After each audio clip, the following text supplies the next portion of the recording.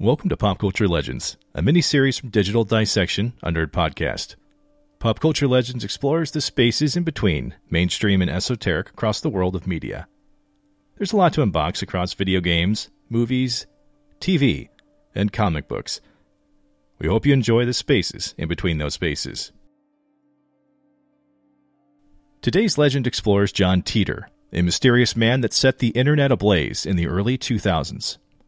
Titor's claim was that he was a time traveler sent back to obtain technology needed for a wide-scale government project. The mystery, however, would face contention for years, causing the internet to seek out answers at a time where it wasn't easy to find information. Join us as we break down the enigma of John Titor and the legacy he left behind over 20 years ago. We live in a time period where fact-checkers have everything from pop culture knowledge to political claims constantly under scrutiny. Public figures need to be on their game because if they're not, someone else will be, and it doesn't take much to lose all credibility. The same can't be said for the early years on the internet, as in many ways became the new Wild West. While YouTube and social media have taken steps to reduce conspiracy theories from being widespread now, the internet of the 90s and early 2000s had no such oversight. Websites could claim whatever they wanted, and nothing stood in their way. Only discoverability posed a problem. Discoverability, however, wouldn't be a problem for John Titor. If the name isn't familiar to you, that's because he appeared on the internet during its infancy of the World Wide Web. At a time when many didn't have access to high-speed internet, Titor was captivating message boards and conspiracy theorists around the world. On November 2nd, 2000, a mysterious poster would first appear on the Time Travel Institute forums, under the username timetravel_0. While forums always tend to attract a diverse group of people, timetravel_0 was very different. He claimed to be part of the American military, had information about the future, and had supposedly traveled back from the year 2036. Naturally, the Time Travel Institute forums had questions for him, and timetravel_0 was more than happy to provide these details.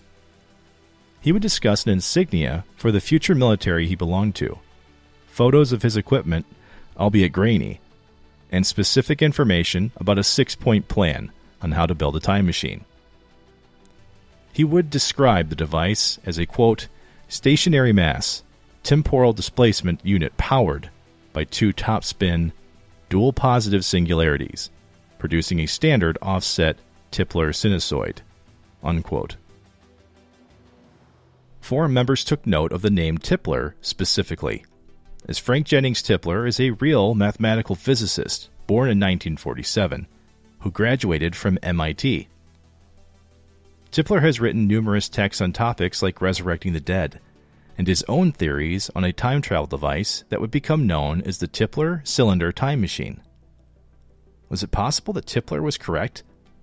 Well, timetravel_0 didn't just name drop a pseudo-scientist. He further provided answers to those demanding to know how to build it.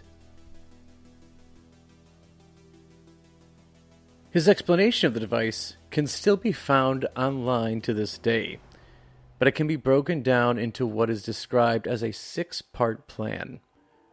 Amongst the details, he describes the following: a gravity lock mechanism, specific computer units, 3 in total, an X-ray venting and cooling system, an injection system that altered gravity and mass, 4 cesium clocks, and 2 magnetic housing units. According to timetravel_0, the device, once assembled, was installed on a 1966 Corvette. The supposed time traveler seemingly had enough of an explanation to convince forum posters that his time travel methods had some backing. However, even if his detailed postings could be believed, why did he travel back? What purpose did he have in revisiting the year 2000? Fortunately, the message board poster would continue showing information on the Art Bell BBS forums. It would be here that he adopted the moniker John Titor, alongside more details on the future he came from. According to Titor, his reasons for traveling back in time involved several factors that would impact the United States. This included what he initially described as a civil war that began in 2005 and would grow in escalating violent events until a culmination in 2008. World War III would inevitably be the outcome, as the United States would become 5 unique regions that would fight in a conflict he referred to as End Day. And by the conflict's completion, Washington, D.C. and parts of Florida would be decimated by nuclear war, and Omaha, Nebraska would be the nation's new capital. Titor's motivations for the year 2000, however, were not necessarily due to the impending conflicts, but to apparently visit his family and a younger version of himself, who would have been about 3 years at the time. Aside from the year chosen, however, he was after a specific piece of hardware that his grandfather had a hand in programming and designing, the IBM 5100 computer.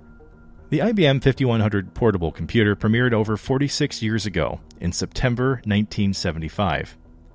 For a portable computer, it was roughly about 50 to 55 pounds and cost between a whopping $9,000 to $20,000. It's a piece of computing history that is largely a footnote, but represents an era of computing that predates the dawn of the personal computer by roughly 6 to 8 years. Needless to say, quite a bit has changed since, as computers no longer require you to be a seasoned weightlifter to be able to carry them around. In his explanation of the 5100 being his main focus for traveling back in time, Titor mentioned that it was specifically needed to combat a virus that wiped out the entire world's technology. That's right, not only was there widespread war in the future, but also a malevolent virus reminiscent of 90s sci-fi. However, just as quickly as Titor answered every question behind his mission, after 4 months of message board conversations, he would vanish. Before he did, however, he left a final warning for everyone reading to practice first aid and that mad cow disease was the biggest threat to humanity. Naturally, in the wake of Titor's posts, of which there are over 150, many began wondering exactly what they had read from the supposed time traveler. Some believed the stories, while others were convinced it was a hoax, and set out to do so. One such personality was Oliver Williams, who began the task of collecting all known information shared by Titor, and the many claims he had made in his time between the 2 message board forums he was a member of. Williams had a personal reason for doing so. Many thought that he was the one behind the John Titor personality. He would launch the website johntitor.com to combat these claims. The website can still be visited to this day, and is a living time capsule for the entire history of the known information on these series of events. In the years following analysis by message board members across the world, an Italian private investigator would be hired to find out if John Titor was indeed a real person at all.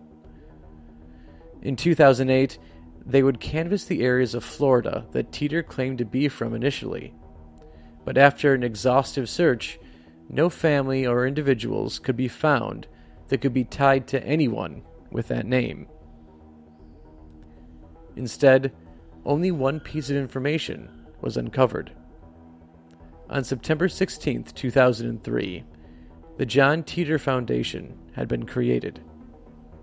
The foundation had a P.O. box that tied to Kissimmee, Florida, a city south of Orlando. Message board members had been quick to point out that Kissimmee also matched the IP address that had been associated with Titor. The following year, a report would be generated by John Houston of the website Hoax Hunter, in an effort to further find any known connections to the Kissimmee P.O. Box. Houston had the Teeter Foundation in his crosshairs and learned that it had a CEO, entertainment lawyer Larry Haber.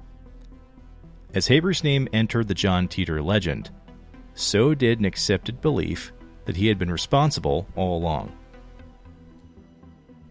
The foundation he was CEO of had been responsible for a book titled John Teeter, A Time Traveler's Tale, and collected all of the posts from November 2000 to March 2001.